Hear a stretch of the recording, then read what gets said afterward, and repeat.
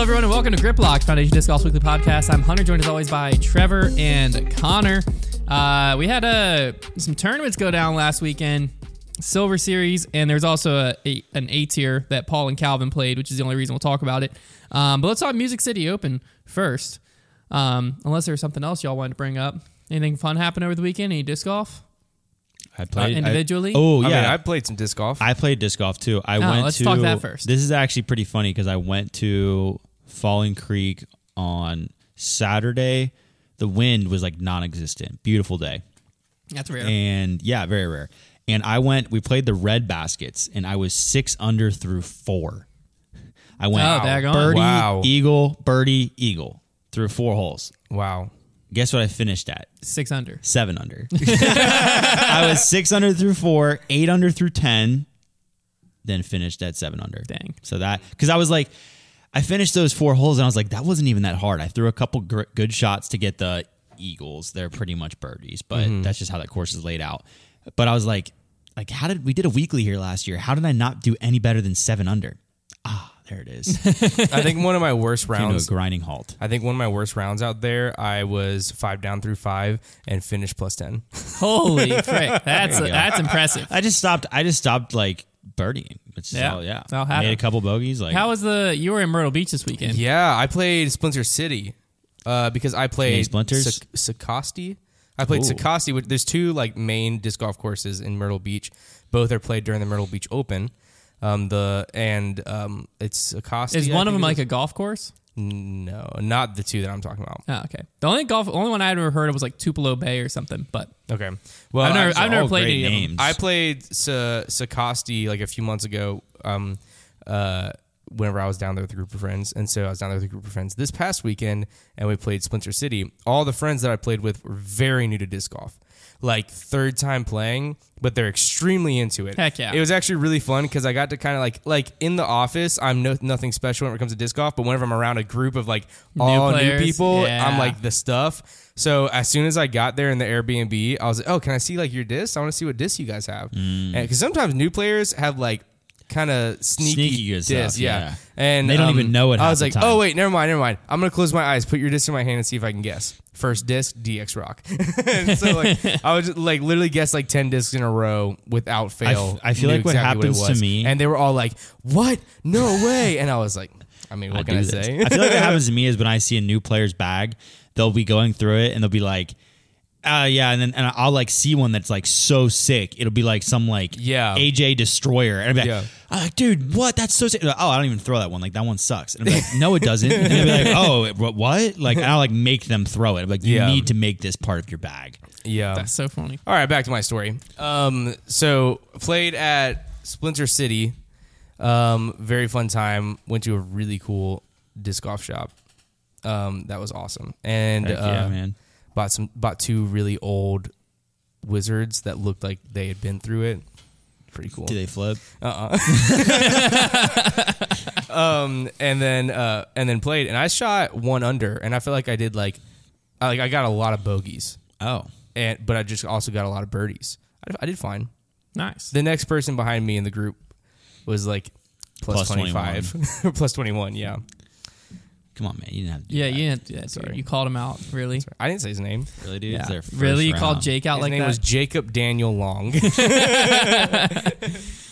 All right. Well, in much less important news, we did have the Music City. It was a Silver Series event that went down, Music City Open. Not a full field by any means, but there was still an overall solid field. Chris Dickerson was able to take it down over Adam Hammes in 2nd and Lori Lettinen in 3rd. And then on FPO, we had Missy Gannon taking down her first win of the year. Kat Mersch in 2nd, and Macy Valadiaz came in 3rd. Let me tell you what rubs me the wrong way about the Music City Open. Tell me what's rubbing They've the wrong got way. like maybe one of the coolest, flashiest tournament names on the tour, and their courses they always play are bleh. Yeah, the course this week It looked very stale and vanilla. I saw some players complaining about it as well. It was not impressing me. design. I saw a lot of just like hole designs that I don't know. I also they just didn't have a lot of structure. I saw some Nashville locals saying that they were like upset by that they chose that course. Yeah, well, not necessarily they chose the course, but like they didn't feel like it was a good representation of their community. Which it was just a handful of locals I saw you on Facebook told me that and was stuff. any random field in the middle of Iowa, and I'd have been like, yep. I feel like any course that's being played in the Music City Open should look like a Hard Rock There Cafe. should be neon lights like on the tee yeah, side. like there should be like the all actual the post for the basket is like a guitar. Like all the tee pads should be that like white and black checkered floor, like an old yeah, diner. there we go. Come on, Music City. I mean, that'd be notes. so fun. It doesn't matter how good the course is; it would look cool. Aside from that, though, I mean, it would help if it was good. Aside from that, well, I watched a good bit of the coverage, and the MPO was pretty typical. A lot of the MPO guys at the top played well, but like Dickerson played just as good, so he kind of just held on. There wasn't much of a story there. He's won. Is it both Silver Series? He's won 2 Silver Series. Belton and those are the 2 that Music have happened City. so far, right? Yeah. Yeah, so he's 2 Dickerson's for 2 on Silver Series goat. Yeah, Chris Silver Series Dickerson. You're not gonna like when the killers aren't out.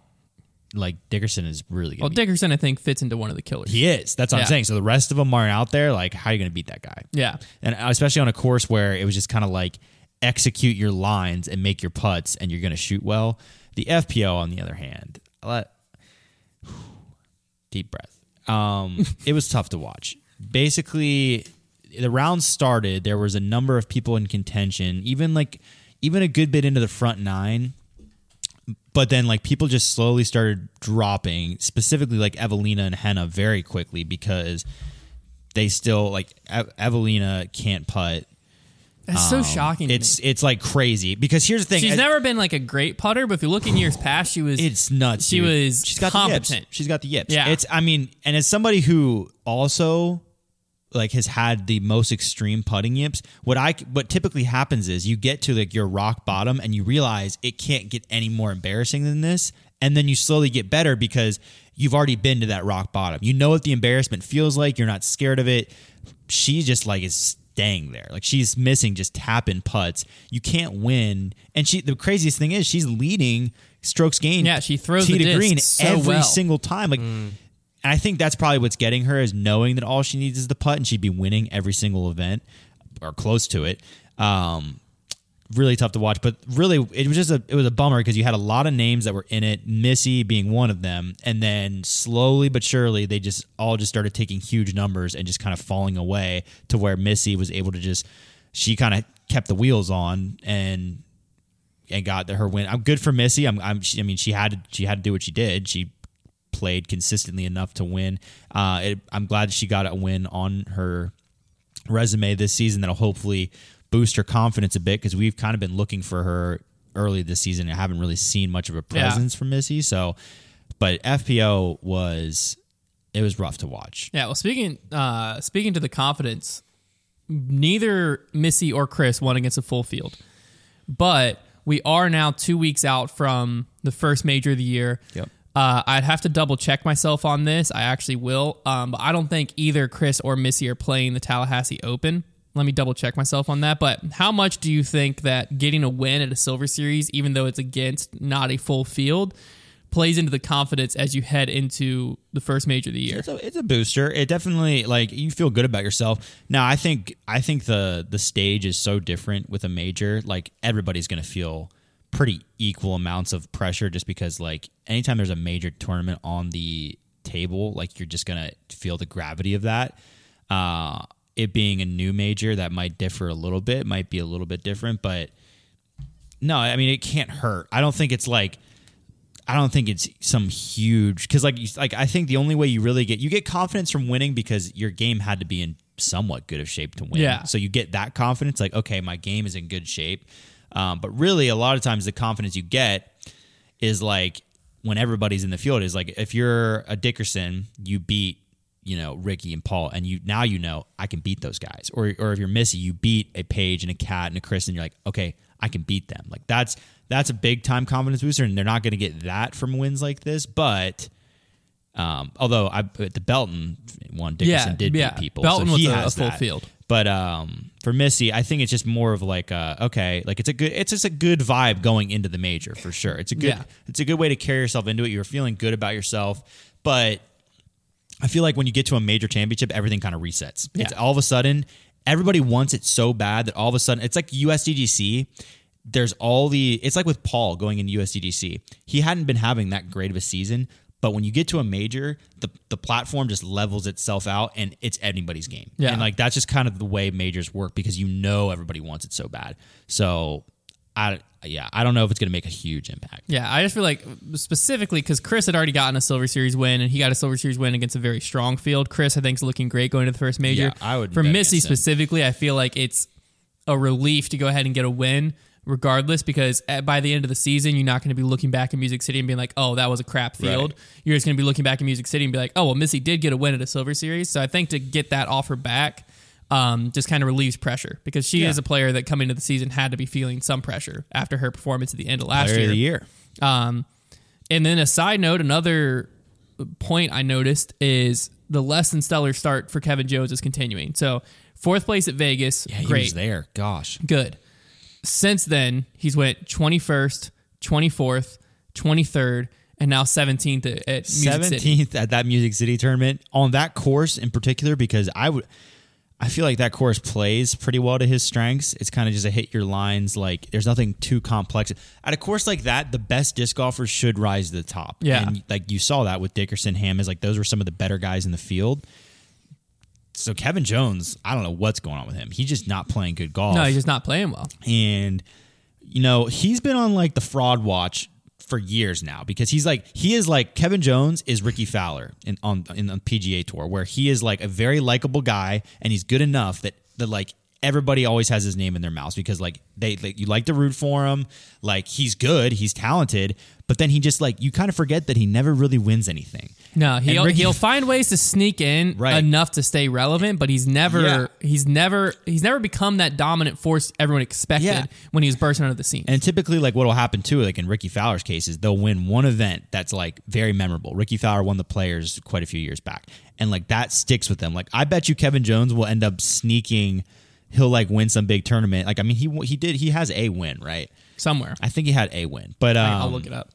Well, to me, whenever I think Kevin Jones, I still am thinking like he's to be known. He's also been competitive in like world championships. He used to be known as the USDGC guy. Like you'd show up to USDGC and it was like Kevin Jones. At that time, he was still with Pro Discus, I believe. Yeah. He was going to sneak on to like a lead or chase card for several years in a row. Did he win the finale? Did he win the finale against Dickerson? I believe he won it at one point. Yes. Yeah. So that's what I'm saying.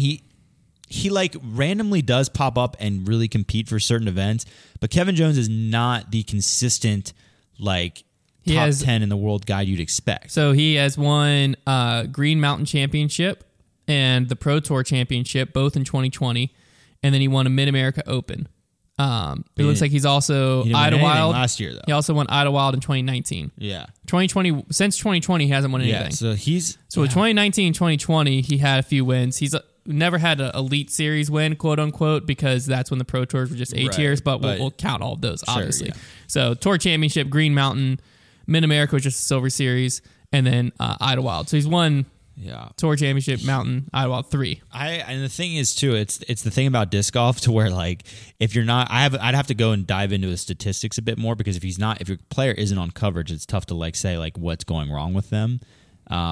And like we're not seeing a lot of Kevin Jones right now to where I can like pinpoint, he's just not really putting. So I'd have to look at his stats.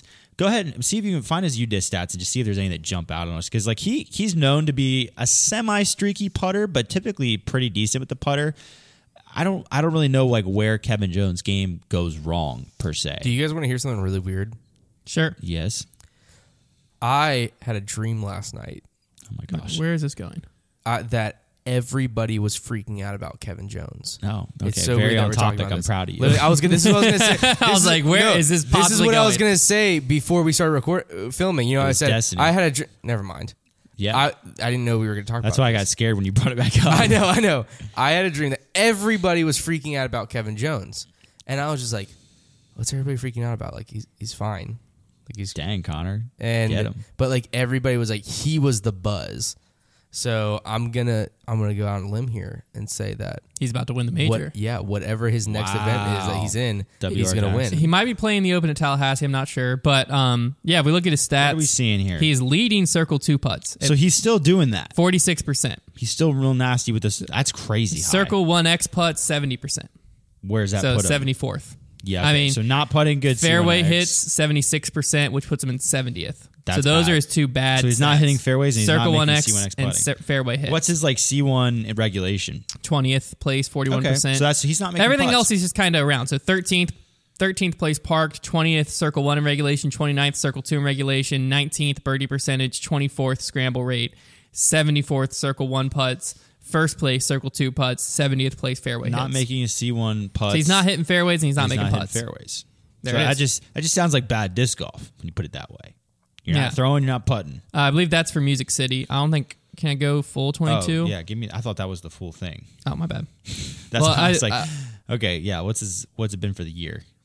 Okay, here we go. Circle 2 putt. Sorry, this changes everything. Yeah. Fairway hits 15th for the year. Okay, so not bad. 10th parked place.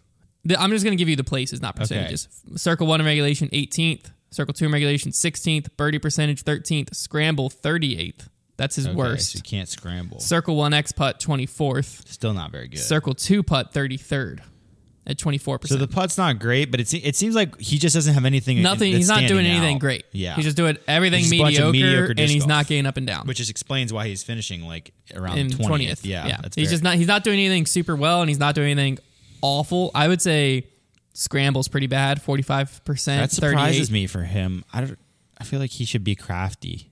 He's 10th in the tour ranking, so that's good at least. But yeah, Kevin Jones. Kevin Jones. Wait, it's just like Kevin Jones is like a name that you want to throw into the powerhouse category. You want to be like people do. People get mad when you don't, but I mean the numbers don't lie. He's not. He's not in the powerhouse category. You have a hard time arguing him. I think you put him into your top 10, but not for much longer if he keeps his play up. Because 21st, 24th, 23rd, and 17th, and 2 of those are Silver Series. 10, man. 2 of those are Silver Series. 4th place at Vegas definitely gives him some bonus points, but Vegas is also that fraud event where a big-time fraud event. You have to combine Vegas and Waco to get a good test, and that's 4th and 21st for Kevin Jones. Because Vegas itself is just a wide-open golf course to start the season off, and so there's always players that finish really high at Vegas, and then you just never hear from again. Yeah. That might be Kevin Jones this year, unfortunately. Is Kevin Jones just a wide open course merchant? He can't do anything else. We'll have to see. A good test of that will be the major because it requires distance and accuracy, and it's in the woods. Yeah, WR is. Oof. Another pretty big storyline that came out of this took a little bit of sleuthing to figure out exactly what was going down. They didn't take that much sleuthing. There's just a lot of threads asking what the heck happened. It makes it way more exciting though whenever you say that. Okay, they took some sleuthing to figure out. So Joel Freeman, you even say you had to like find like some crazy source or something. Like you can really, no, I didn't. You can hype yourself up. I just had to scrub through coverage until I found the exact moment. Okay. But Joel Freeman made an Instagram post. And he said, yesterday was a unique experience out on the course. Between the poor course design, a few accusations, misunderstandings, and discrepancies, I did not walk off the course with the score I deserved. I played really well, but obviously my score didn't show it. I've accepted it and moved on. With a strong finish, I can still make something out of this tournament. What? This is after like round 2? This is after round 2. So, dang, Joel. If you if you watch the coverage, the main incident that happened, and I'm sure this is kind of what made the rest of the round like awkward or more things go on, was on hole 11. His shot for it was his approach to get a birdie on a par 4 was about 25 feet away from the basket, but was in this super thick, thorny bush. Yeah, there's a lot of spots like that. Again, 25 feet to the basket. Yeah. So that's where the course design came in because he explained himself farther down. He said there's a lot of spots where inside circle 1, so many of them, there was a lot of brush and stuff like that. And he felt like that was just really bad course design because you could be inside the circle, throw a decent shot, obviously, and have not even like I have an obstructed putt, but you don't have a putt. Yeah. And so essentially, this is from Nathan Queen's perspective on the situation. So Joel Freeman was in some awfully thick thorns and brush about 25 feet from the basket on hole 11. After trying to get in it, you can see this on coverage, he came up to the group and claims, hey, I can't get to my lie. I want casual relief for it being unplayable. In Nathan Queen's words, he said he looked at it and said, I could get to that thing in 15 seconds. Is what Nathan Queen said. I believe him. So honestly. Then they talked about it. It didn't look like they deliberated long near Joel, but they walked away, and Nathan Queen said they were still deliberating. Like, the card was coming to the conclusion. We feel like you can get to that lie. Yeah. While they walked away, Joel goes ahead and takes casual relief farther back. Oh, bad. So the group kind of told him, like, I feel like you could easily get to it, but they didn't give him like an official thing. Joel went ahead and took casual relief back, threw it just an out and then tapped out his 4. The TD was at the next hole, so the group brought it to the TD as like, hey, because it wasn't the thorns weren't marked as casual relief area, so the only way it would have been if the group said it's unplayable, then he could have got casual relief. And so they told the TD like, hey, we thought the lie was playable. He took casual relief back, so misplaced. They stroked him for that, so he took a 5 on that hole instead of a 4. Yeah. So that is essentially Yeah, that is essentially what went down behind Joel Freeman's post. A lot of people just saw the post and like obviously that post was kind of cryptic, like what the heck happened. It seemed like a little bit of a misunderstanding of some sorts for on Joel's part. But yeah, I mean, if your card says your lie is playable, there's not too much more you can do. It did look like a very unfortunate lie. Like, A, it's a lie that probably shouldn't have happened, and B, I can see where he would have said it's unplayable.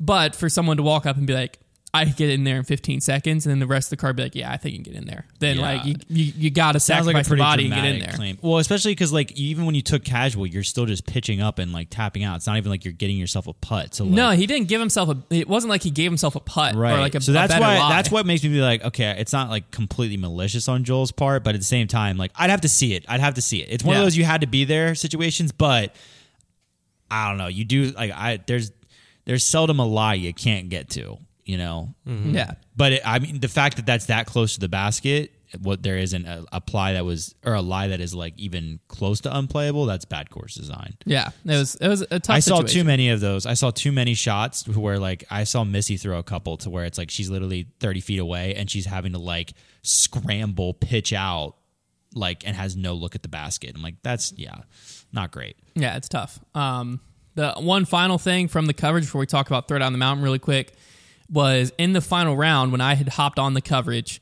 Apparently, I don't know if you saw this part, but apparently at some point, someone on the card did warn Nico for a time violation. Oh, so I did see this.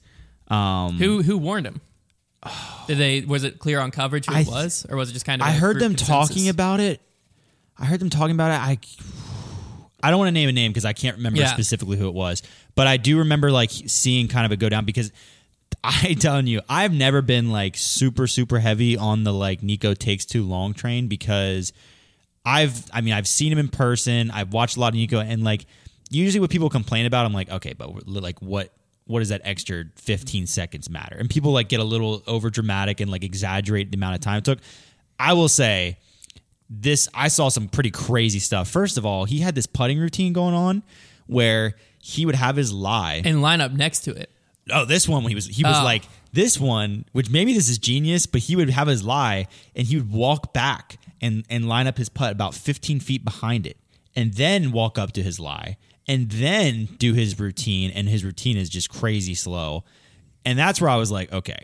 I'm wondering if that is like an adjustment he made. If like, he's trying to say I didn't address my lie yet. So it allows him more time to like... Maybe. Because what I noticed was he was practicing a step putt, and he had his lie marked here, and he was like 10 feet to the right, step putting. Getting around it. And like doing that. And then he walked up to his lie and then did his routine. And if you thought once he got to his lie, in this one case, there were some cases where, he was at his lie for like close to a minute. But this one case, I like was just counting in my head. And once he got to his lie, it was less than 30 seconds. Right. If you factor the whole thing, it was like 45 to a minute. That makes sense. So I'm wondering if it's like his way around it of like, I didn't address my lie yet. I don't know. But what was fascinating to me was someone had the stones to give him the warning, but then after the warning, multiple times it was still over the 30-second allotted time. And nobody seconded the commentary, no, not a second. The second... Nobody, if there's a warning, nobody stroked him again. Yeah, no one gave him the second warning that would give him the stroke. Yeah. Because the commentary team brought it up as they're like, I think it was Charlie, said something about, I'm shocked that no one just called him. You know, they already warned him earlier in the round, and that was well over 30 seconds, pushing close to a minute, and no one called him. The crazy thing is, like, it's basically, it comes down to the player who's in violation just being so inconsiderate, because to make another player in your card have to go out of their own way when they're trying to play their tournament and call you, like, that's super unfortunate they even have to do that. Like, they're trying to focus on their game, like stand their mode, and now they've got to like get in this kind of awkward confrontation and call you and stroke you on time. Like that's it. Like golf hasn't. There's but always the other thing is, if no one ever does it, why would he change? No, I agree, but I'm just saying it's an awkward situation. The problem, but the problem, like golf, it will always be somewhat of a gentleman's game, and like it's just a bummer when somebody is like going to put people in that spot. And I agree, like somebody's going to have to do it, but at the end of the day, like I don't blame people when they don't, because I'm like, I would have a hard time doing it. It's so awkward, and like you're trying to play your tournament, and you're probably just thinking to yourself, all right, just ignore it, stay in your zone. Like, and you would think the warning literally would be a good warning for you to be like, okay, I need to pay more attention to this the rest of the tournament. I think it's just something where like he's not. I don't think he knows he's taking that much time. Yeah, I think it's just he blacks out a little bit. He's trying to just pull the trigger on a putt, and he's so focused on the putt that he has no idea he's been there for a minute. Yeah, I think like it doesn't. Nico doesn't strike me as the guy who's like intentionally like going past. I think it bothers him when people talk about him going past it more than anything. Yeah. So I don't think it's something where he like is sitting there and he knows in his head like, all right, there's 45 seconds. All right, we gotta push this to a minute. Like he's just sitting there trying to like, all right, here we go. Whatever's going through his head to get himself mentally prepared for that moment, and he just has no idea. Like I would bet if you showed him a footage, because there's a clip of him in Waco where he sat at a putt for a minute and a half before he putted. Yeah, he probably legitimately he probably 90 seconds. Know. If you showed it to him, like, dude, just watch yourself putt. Yeah. 90 seconds, he'd probably be like, holy crap. There's two types of people with putting yips. There's the type that solve their yips by, like, just putting really quickly. I've always been that type of guy. Coling. Yeah, big germ. Those are people that are kind of aware of it. Like, I've always been that type of guy. If I have the yips, I'm not standing over the putt any longer than I need to. I need to get that. I know that I need to get that putt out of my hand before I just get too overthinky with it. But then there are guys like Nico, and like I guess Gannon kind of had it a little bit last year, although he was good at putting. He just took a while. Nico's good at putting too. Yeah, well, he's streaky. He's streaky, but he's a similar for the most part, he's fine at putting. But he just like kind of gets into that zone, and he just. People that have that kind of yips are the type of people that are so worried about missing the putt. Like they're so worried about not focusing enough that they're like, they just need to like make sure that their putting stroke is perfect and like everything is perfect. Like it's just a different approach to putting, and it's a tough one to solve. It really is. You have to change your entire routine, and like it'll be interesting work for some people. If it comes to a head at some point this season. What happens? The problem is, one of these days, somebody on his card is going to be a little more fiery of an individual, and they're going to be already having a bad day, and then we're going to see some. We're going to see some more loud altercation. Is it going to be a Drew Gibson, Gannon Burr scenario where they're battling it out like they were at the Pro Tour Championship, and Drew called him on it, and it was almost not really like a chess match because Drew called him the right thing, but it's someone who's in contention. It's like, hey, you're not getting this advantage over me. Yeah. That situation I think causes a lot more tension than a situation of I'm on the lead card, I've already blown up, I'm having an awful day, and now I'm calling Connor on it because Connor's doing it. Like it's a lot more tense if Connor and I are back and forth for the lead, and I'm like, Connor, you just took 45 seconds, man. It's just it's always a point of contention in any golf sport when people are taking too long. It just always is. It just should be something where the Pro Tour is aware of it and someone is just going by and checking on it. You know what I mean? Like a hole 6, one of the marshals out there, and is just watching it. And if Nico takes too long on hole 6, or not just Nico, it goes for the whole field. If anyone takes too long on a certain card or whatever, then they're on it. And they're like, hey, speed it up. Consider this as a warning. This is your first warning. We'll check back in periodically throughout the round. If we see it again, you're stroked. Yeah. And like a marshal for the tournament can do that. And so I think that's the best scenario is like, just have some type of like checkpoint going on where someone's just watching. Maybe they're at a spot where they can watch 2 or 3 holes and just make sure people aren't taking too long on their putts and just for the whole field. Because the other thing too is Nico's someone that gets talked about a lot because he's on coverage a lot. Right. Because it happens all over the place. And so, yes, like it's something where, and Gannon recently has been talked about quite a bit. He's gotten better this season. Yeah. But previously he was also. But it's a tough scenario for Nico because he's been at the top of the game since 2009, right? Yeah. 2009, he was like the best. That so even, yeah. 13, 14 plus years, he's been on so many lead cards that like everyone has all this data on Nico. The other thing is, it's like he hasn't always even been like that. No, there was other issues previously, but I'm just saying like he's always been someone who people are bringing stuff up on that happens to the entire field. Yeah. It's just like Nico's the one who everyone's eyes are on so much. Yeah. But I think that there needs to be solutions that might be like the Nico clause, quote unquote, but applies to the whole. Kind of like the Lloyd Wema rule. What's the Lloyd Wema rule? Where they made the bottom cap. The bottom cap. Yeah. Like the Lloyd Wema rule, where it wasn't just Lloyd Wema, but he was the one who like kind of made it have to happen. Yeah. It's not just Nico, but I think Nico's the one who's making it kind of something has to happen type of a thing. There also went down this weekend, Throw Down the Mountain.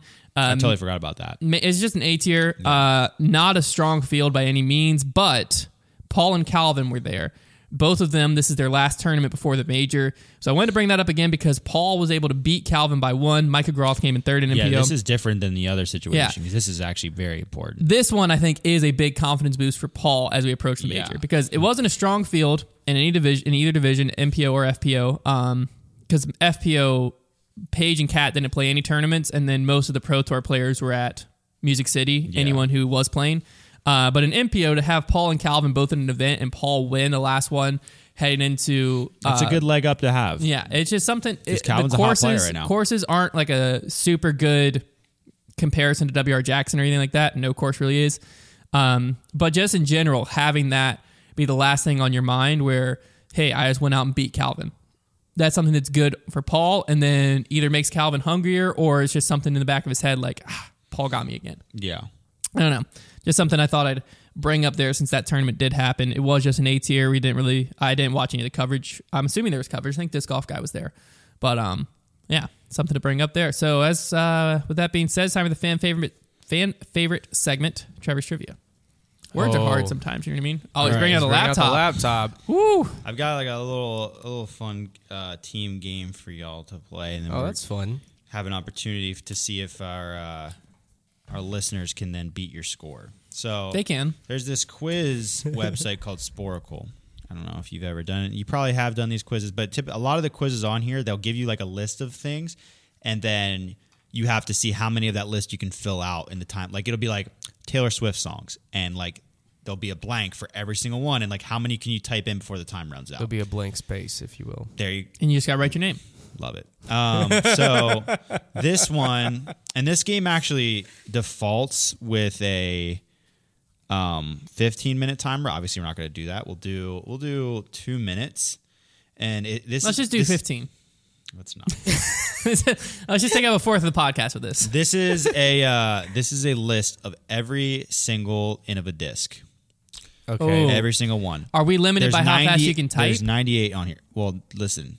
Or we're just setting the score. This is how this is going to work. Is you're going to go. You have to go back and forth. So if Connor, but we're on a team. If Connor eventually gets stumped, no hints, no nothing. Or if you eventually get stumped, no hints, no nothing. Good. We got this. So we have to name every single Innova disc ever made. You see how many you can get. Just see how many you can get. Is there like an error for getting one wrong? How would you get one wrong? I don't know. If you're like, was this a disc? And you're like, no. Is it just over? Well, if I type, no, I don't think it'll be over. Are you typing them in? I'm typing them in. I can type pretty fast, and Innova disc names aren't that crazy. Okay. But we do have to rely on your spelling. Yeah, guess so. Like how many E's are in Banshee? Guess so. 2 of them. That's the first one right there. All right, we're going to start with Hunter. Go. Banshee. Cheetah. Firebird. King Cobra. AVR. Wombat. Wombat 3. Rock. Rock 3. Shark. Shark 3. T-Bird. T-Bird 3. This is a great way to do this. Yeah, you keep going though. AVR. Already said that. Oh, shoot. AVR 3. Leopard. Leopard 3. TL. TL 3. FL. There's an FL? There is an FL. SL. Savant. Ooh, Thunderbird. Destroyer. It did not have the Savant in there for some reason. That's strange. Destroyer. Wraith. Excalibur. We're not even a minute into this yet. Keep going. Mako. Mako 3. There we go. The Panther. V Cobra. That's a good one. Ooh. The V-Rock. The Lion. Same disc. Nice. They didn't have that on the Lion. This one's it's that updated. All right, Connor, just calm down a little bit. Okay. Oh, the Viking. The Monster. The Vulcan. Nice. Oh, that's a good one. That's a really good one. I'm really impressed that I've somewhat caught Eagle. up here. Dragon. Ooh. Wahoo. Ooh. Sonic. Whippet. You guys are doing pretty good. The Whale. The Nova. The Arrow. Ooh. It's a great one. The XD. The. Okay, now we're getting tough. The Nexus Firefly. The Yeti Aviar. Oh, the JK Aviar. I don't know if those are going to be in there. Well, those are different molds. Oh, though. they are actually. Yeah. The Pig. Time's up. The Rhino. Dang it. So we didn't get all of them because we still had to see. So we did pretty dang good. Rhino, we didn't get stumped. Rhino X. You got 39 out of 98. And only 2 minutes though. They have 15 minutes to do that. So we could have got all 90. If you want to do this, we could have got close. If you want to do this for real, like find the quiz on Sporacle. It's just called Innova Disc Golf Discs, and give yourself 2 minutes. You guys did really well with the mids and the putters. That was so much fun. And the fairways. The distance drivers is where you were lacking. We did kind of stop. There's like a lot missing in the distance drivers. So like we didn't get Boss, Corvette, the T-Devil. Oh, I forget about the T-Devil. You didn't get like Roadrunner, Sidewinder. Yeah. We didn't get a lot of. You guys did pretty. You named a lot the of Beast, like really we didn't even get to the weird Beast. ones. We the named V Cobra came out pretty quick there. That's a pretty fun time though. The King I Cobra, said King was like Cobra. one of the first out. The V Cobra took a little bit. Yeah, I don't think King Cobra was on. So we here. said more than we're on there because the Savant wasn't I on think, there. King Cobra was. So you actually had 40. You had 40. What up? I think I mistyped that. But well, no, because the Savant wasn't on there. The Lion wasn't on there. Of this list though, they're going to be using the same list. I mean, we had. There was. I think there was like 2 or 3. 43. Okay.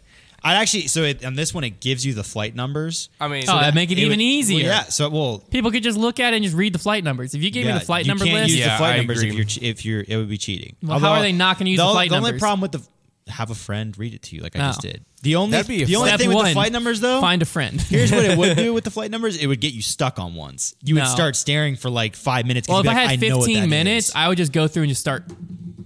And then, like, once I got stuck, I'd just be looking at what is a 13 whatever strike. Strikes in there. You're goated. I think I could do them all. In 15 minutes, you definitely could. Yeah, 15 minutes is a long time. I don't know though, because eventually you'll run into. There's probably one that you just don't. That's know. what I'm saying. It'd be hard though. We didn't say the wolf. We'll have to check it out then. Yeah. We'll have to see how many. We'll all look at it later and see how many we can get. No, we didn't get to Stingray. We said the weirdest ones. We'll did. try. We'll Some try of the and weirdest fill it ones. out later and see if we can actually get them all. Maybe we'll do it on live and then have the live stream help us find them. That was Maybe. really fun. That was a good time. That was a really good game, Trevor. Good The job. Sporacle quizzes like that are they're a really good time. That was awesome. All right, let's go the Pro Tour points. We haven't looked at in a little bit. Little points update. Yeah, I just want to kind of look through where people are at. So let's start with FPO. I'm going to read the top. We'll go top 5 FPO, and then I'll read who's on the bubble, which would be 16th in FPO. Assuming they keep it the same this year. I think they are. There's no reason to believe they aren't, so we'll go 16 FPO. So top 5 for FPO, we have Katrina Allen with a 22 point. Come on, Hunter. What the? 22-point lead over Kristen Tatar. Paige Pierce is 16 points back of Kristen. Kat Mersch is 41 points back of Paige. And then Valerie Mandujano is 11 points back of Kat Mersch. That's surprising, but it's because she hasn't played many events yet. Is there like a crazy drop at some point? No. It's pretty smooth Interesting. down. Well, I guess there can't be really. All right, so the players. It's pretty consistent. So top 16th is the cut. So I'll go 14th through 18th. Will kind of be the bubble players right now. We have Ella Hansen in 14th, Emily Beach in 15th, Sarah Hokum in 16th, Lisa Fakis in 17th, 10 points Sarah out right Hogan, now. Where is she been? In 16th. 17th, Lisa Fakis is 10 points outside of the cut, and then Holly Finley is 26 points. There's another outside one of who the could have cut. won yesterday. She was right there and then just exploded. Kona Panis is currently 33 points. 32 points outside of the finale right now. Got to make that cut. Yeah. Gots to. I feel like Kona Panis is like her whole season is going to set up for like a redemption arc when she wins the finale. Like she's going to just scrap her way through. But she's got to get to the finale. I know, that's what I'm saying. She's got to make sure she's there. Feels like a likely storyline. It does. It does. Like she's just like, because you can totally finesse a win in the Pro Tour Championship. Yeah. I mean, look what Nathan Queen did. Like what did he do all year? And then like bracket play just has a way of like doing that for you. Mm-hmm. So you just got to get there. Yeah, you got a shot. On the MPO, we'll read the top 10, and then I'll do the same thing. There's the top 32 is the cut line. So first place, I'm going to just go points for the top 5, and then I'll just read the names down to 10. Okay. Ricky has 218 points. Calvin Heimberg is at 207. Chris Dickerson is at 202. Paul Macbeth currently is at 172 because he didn't play Vegas, and then he skipped the Silver Series this weekend. I'm assuming this already has Music City in. It might not, though. Disc is pretty fast. It probably does. So Paul's currently, what is that? Nearly 50 points back, 46 points back of Ricky currently. Yeah. Gannon Burr only 0.12 off of Paul. In fifth place at 171.88. Nico LaCastro is in sixth. Luke Humphreys 7th. Joel Freeman 8th. James Conrad 9th. And Kevin Jones rounds out the top 10 in point standings. I think Nico LaCastro might be the most underrated player right now. I would agree. It's because he's back to Gateway. Well, it's because the name is such a all over the place, man. The name's such a household name, but he's never like he never is in the Ricky, Calvin, Paul, Chris conversation. Yeah, but he's also not one of the like surprising breakout players. People when people got into disc golf, like a lot of the people nowadays, like they've only seen kind of like the publicly shamed side of Nico. But like when I got into disc golf, Nico was that guy. Like he was like one of the best players in the world. Yeah. And he still is. But like he was like, that's what he wasn't known for anything other than just being really good. He didn't have any controversy around him yet. Yeah. So we'll kind of go with the surrounding 32nd place right now. We have Bradley Williams in 29th, tied with Garrett Gurthey, but they have Garrett Gurthey in, or no, he's not tied. Sorry, he's 0.5 clear of Garrett Gurthey in 30th. Laurie Lettinen is in 31st. Alden Harris is currently on the cut line at 59.58 points. In 32nd. Then Isaac Robinson is the next one up at 33rd. Noah Miensma at 34th. And GT Hancock is sitting in 35th right now. What a name. So that's kind of your players in the bubble. Players that you might be surprised are below, as of right now, not making the cut. Andrew Marweed, Colton Montgomery, Andrew Presnell. Let's see if there's anyone. Matty O right now. Brody Smith right now. Nate Sexton. Eagle McMahon currently, because he hasn't played much. That should change, but for right now, Anthony Barella, same type of scenario. So if the Pro Tour finale happened right now, all those players would miss the cut, but obviously there's a lot of season left. But for Eagle, I mean, one thing to note is he's basically out of winning the Pro Tour points. I would almost be confident saying. Let me find him again. I mean, you have to do a lot of winning. Eagle McMahon's at 28.5 points currently, and Ricky's at 218 points currently. Yeah. But you do have to remember that I don't know if anybody cares about winning the Pro Tour. There's certain drops and stuff like that. I feel like that there's a lot of potential in this point standing. I think points are thrilling. Maybe it's because I've been getting into F1. I would be thrilled with them if it was like the winner wins $50,000. There should definitely be some type of. There needs to be a bonus. I assume there is some. Because right now bonus, it's like, here, let's go ahead and toss you a bye week, and that bye week is actually probably going to make sure that you don't win the finale, because typically the guys that win it don't have the buys. Yeah, no, that's true. That's very true. It's like right now it's like winning individual tournaments is all that matters. Yeah. So like what the points, but if you, I love points. I do too. I think if you make that points now, it is going to matter actually though. Playoffs.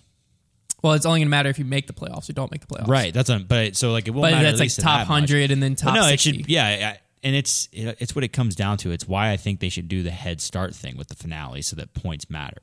Like they do with the FedEx Cup, instead of doing bracket play and just giving bye weeks out, or at least at the very least, just give the winner like $25,000 or something to where like it's a big deal. Yeah.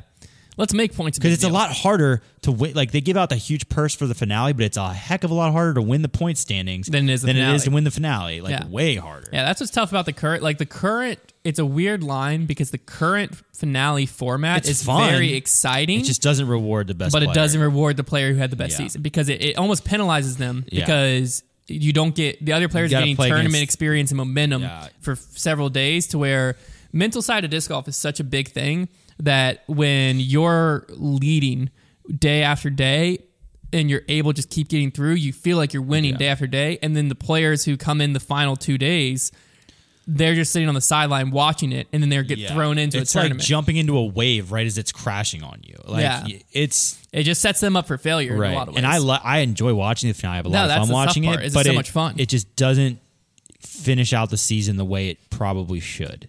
Yeah. It should be like an exhibition thing that happens at some point. Yeah, and it's tough. I mean, because like the way I would like it is if, and it's the way they do the FedEx Cup now, and they do this for a reason, is like if you are in first place in the standings, you get this many strokes head start, and then so on. It just goes down the list. So then players can still win from behind very easily. Yeah, very it just easily. you get rewarded for for playing good all season. Yeah. I just like points because points are so exciting to keep up with throughout the entire season, and it gives you something to root for as well. We do have to keep in mind that there are drops and stuff that happen. So where Eagle hasn't played a lot in the beginning of the season, he plays a ton in the back end of the season. He's going to have just as many events that are tied in as Ricky. So it's not just a straight up thing. Just hoping that Eagle gets back this season. Yeah, that we still haven't heard the update on his shoulder yet. This weekend, though, there is the Open at Tallahassee.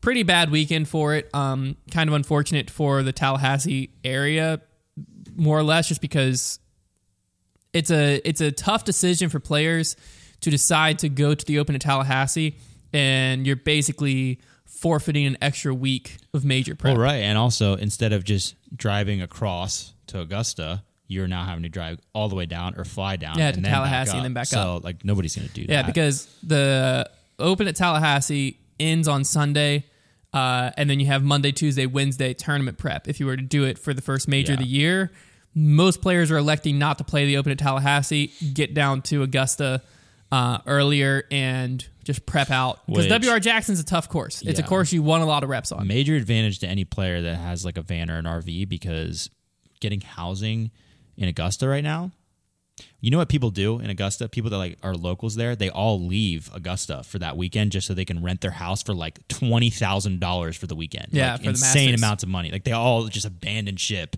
rent their houses out. So that's crazy. It's gonna be chaotic. Yeah, because the Masters is this weekend. Yep. So it'll be cleared out by the time the Champions Cup comes around. Yeah. But when they are arriving, it's going to be very hard to figure out. Yeah, it's going to be crazy. Even RVs are going to probably be parked. I'm sure.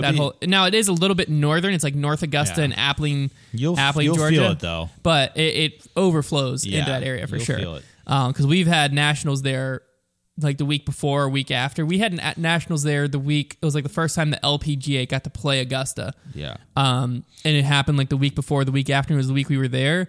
And it was busting. There were several teams that weren't able to get hotels because it was booked out. Yeah. And that wasn't for the Masters. That was for like a different event that's just happened to be going on like there. The par 3 and stuff and all the stuff that goes on. Par 3's on Wednesday. Yeah, all of it happens early. But it is something where players are measuring what's important, because if you're a player who wants Pro Tour points, this is one of the best chances to get them.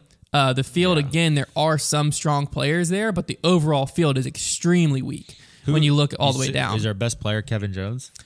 Well, that's the thing, too, is it's tough to know who's actually going to be Kevin there. Jones good? Yes. That's the real question. Good, yes. But Kevin Jones is going to win. I don't know what you guys are talking about. According to my prophetic dream. Yeah, it's just interesting as to like who will actually show up. Well, yeah, because Paul was registered at one point. Yeah, and Brody was registered at one point. I can't spell Tallahassee to save my life. That's a heck of a word. If you had a gun to my head right now and you said spell Tallahassee, I wouldn't. Okay. You just refuse to even try? I would refuse to try. Just okay. Do it. TAISSIPPI. I was like, where are we going? What'd you spell? You made a Mississippi joke. I was making this joke about Mississippi. Right now, Matty O, Gannon Burr, Nico LaCastro, Mason Ford, Cameron Cole-Glazer, Garrett Gurthey, and then we're outside top 10. Here's the thing, though. What I will say is those names you just listed, like, I'm down to watch a little final round action. No, it'll be a fun tournament to watch. Yeah. And it's something where, like, we might see some different names. I mean, Gannon's legit. Like, again, we have to assume they're actually going to play. Yeah, Gannon and Nico are both legit, and but so is Mason. The biggest thing to tell the strength of the field is you scroll down, and there's so many players under 1,000 rated that are there. Like, so many. Yeah. I mean, over half the field, I think. It's got to be close. Close to half the field is under 1,000 rated. That's how you know it's a really weak field like this year. Fake Texas State's field. Did you see that? Yeah, the secondary Texas State. Texas State. That was funny. So random. It's pretty similar for FPO. There's some notable players there, but Sarah Hokum, Valley Mandahano, Kona Panis. It's going to be a tough tournament to win still, but there's a lot of chances for points to go around. Yeah. But again, the Silver Series doesn't have as many points that happen, so it'll be interesting. We're not going to make predictions because, again, we don't actually know who's going to end up showing up. Because there could be a lot of players registered. Kevin Jones isn't there. Not there. But a lot of players are registered that you don't know, are they actually showing up, are they not? We can make predictions if y'all want to say who wins, but there's a solid chance. Here's what I'll say then. It's like you picked Ricky last week and Ricky wasn't there. If Nico is there, Nico wins. I think Mattio's got a good chance. Okay. And I would say Val is out. Valley Mandahano. If Val's there, she wins. Yeah, I think Valley Mandahano, I agree with that statement. I don't know if I'd say handily, she should but have no problems with that field. Yeah, I'll go with Mattio and Val, assuming they're there. If Kevin's there, Kevin wins. Kevin's not even on the list. Not even on the list. But hey, you stick with it. I like it. If Kevin's there, Kevin wins. Yeah, it doesn't make your statement not true. No, if Kevin's there, Kevin wins. I mean, I'm right. Yeah, I guarantee you I will be right. Okay. If Kevin's there, Kevin Jones, please just show up. The other tournament that's going down is the actual first major of the year. College Disc Golf Nationals is coming up this weekend. Yeah, the actual first major. Super exciting time for the future of our sport.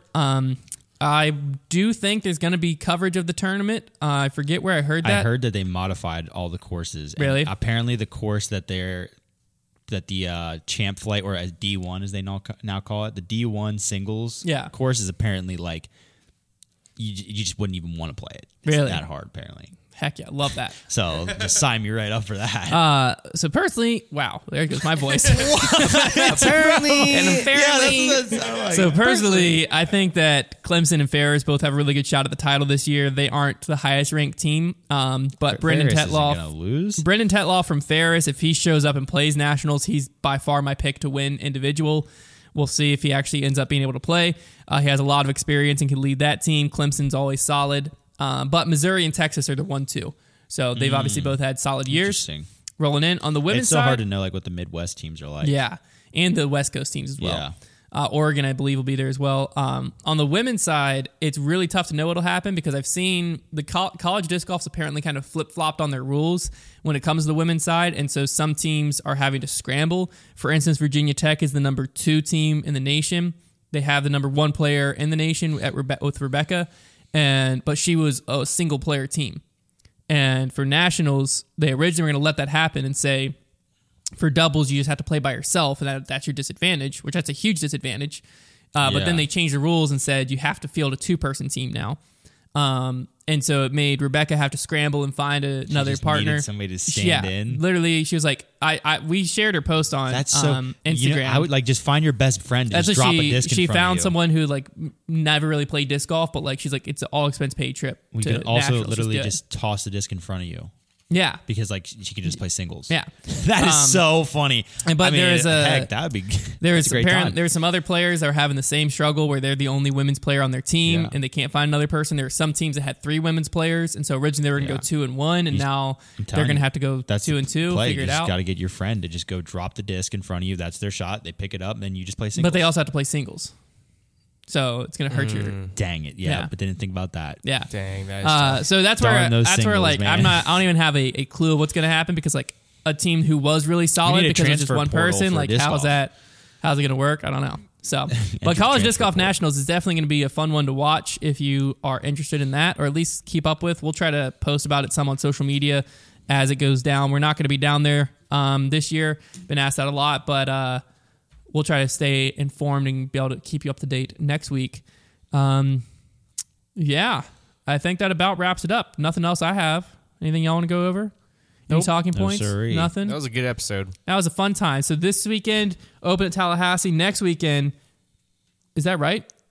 Is next weekend the first major? Yes, sir. Already at the first major of the year.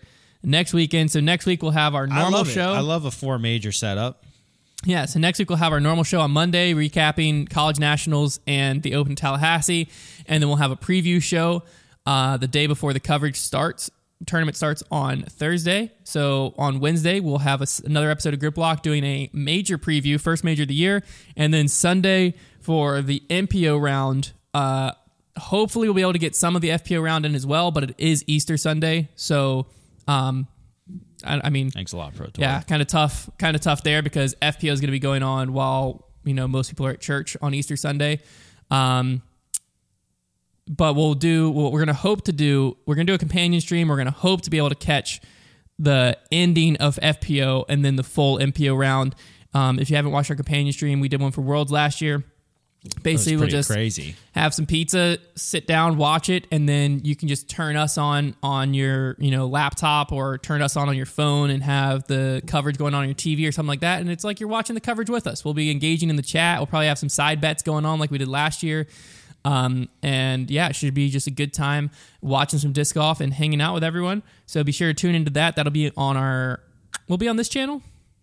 The companion stream? Yeah, or our main channel. It'll be on the main channel. Companion stream will be on the main channel, so be sure to tune into that. We'll post more about the times that we're going live and all of that kind of once we get closer to the event. But all of that will be happening next week. Other than that, we'll talk to you all again on Monday.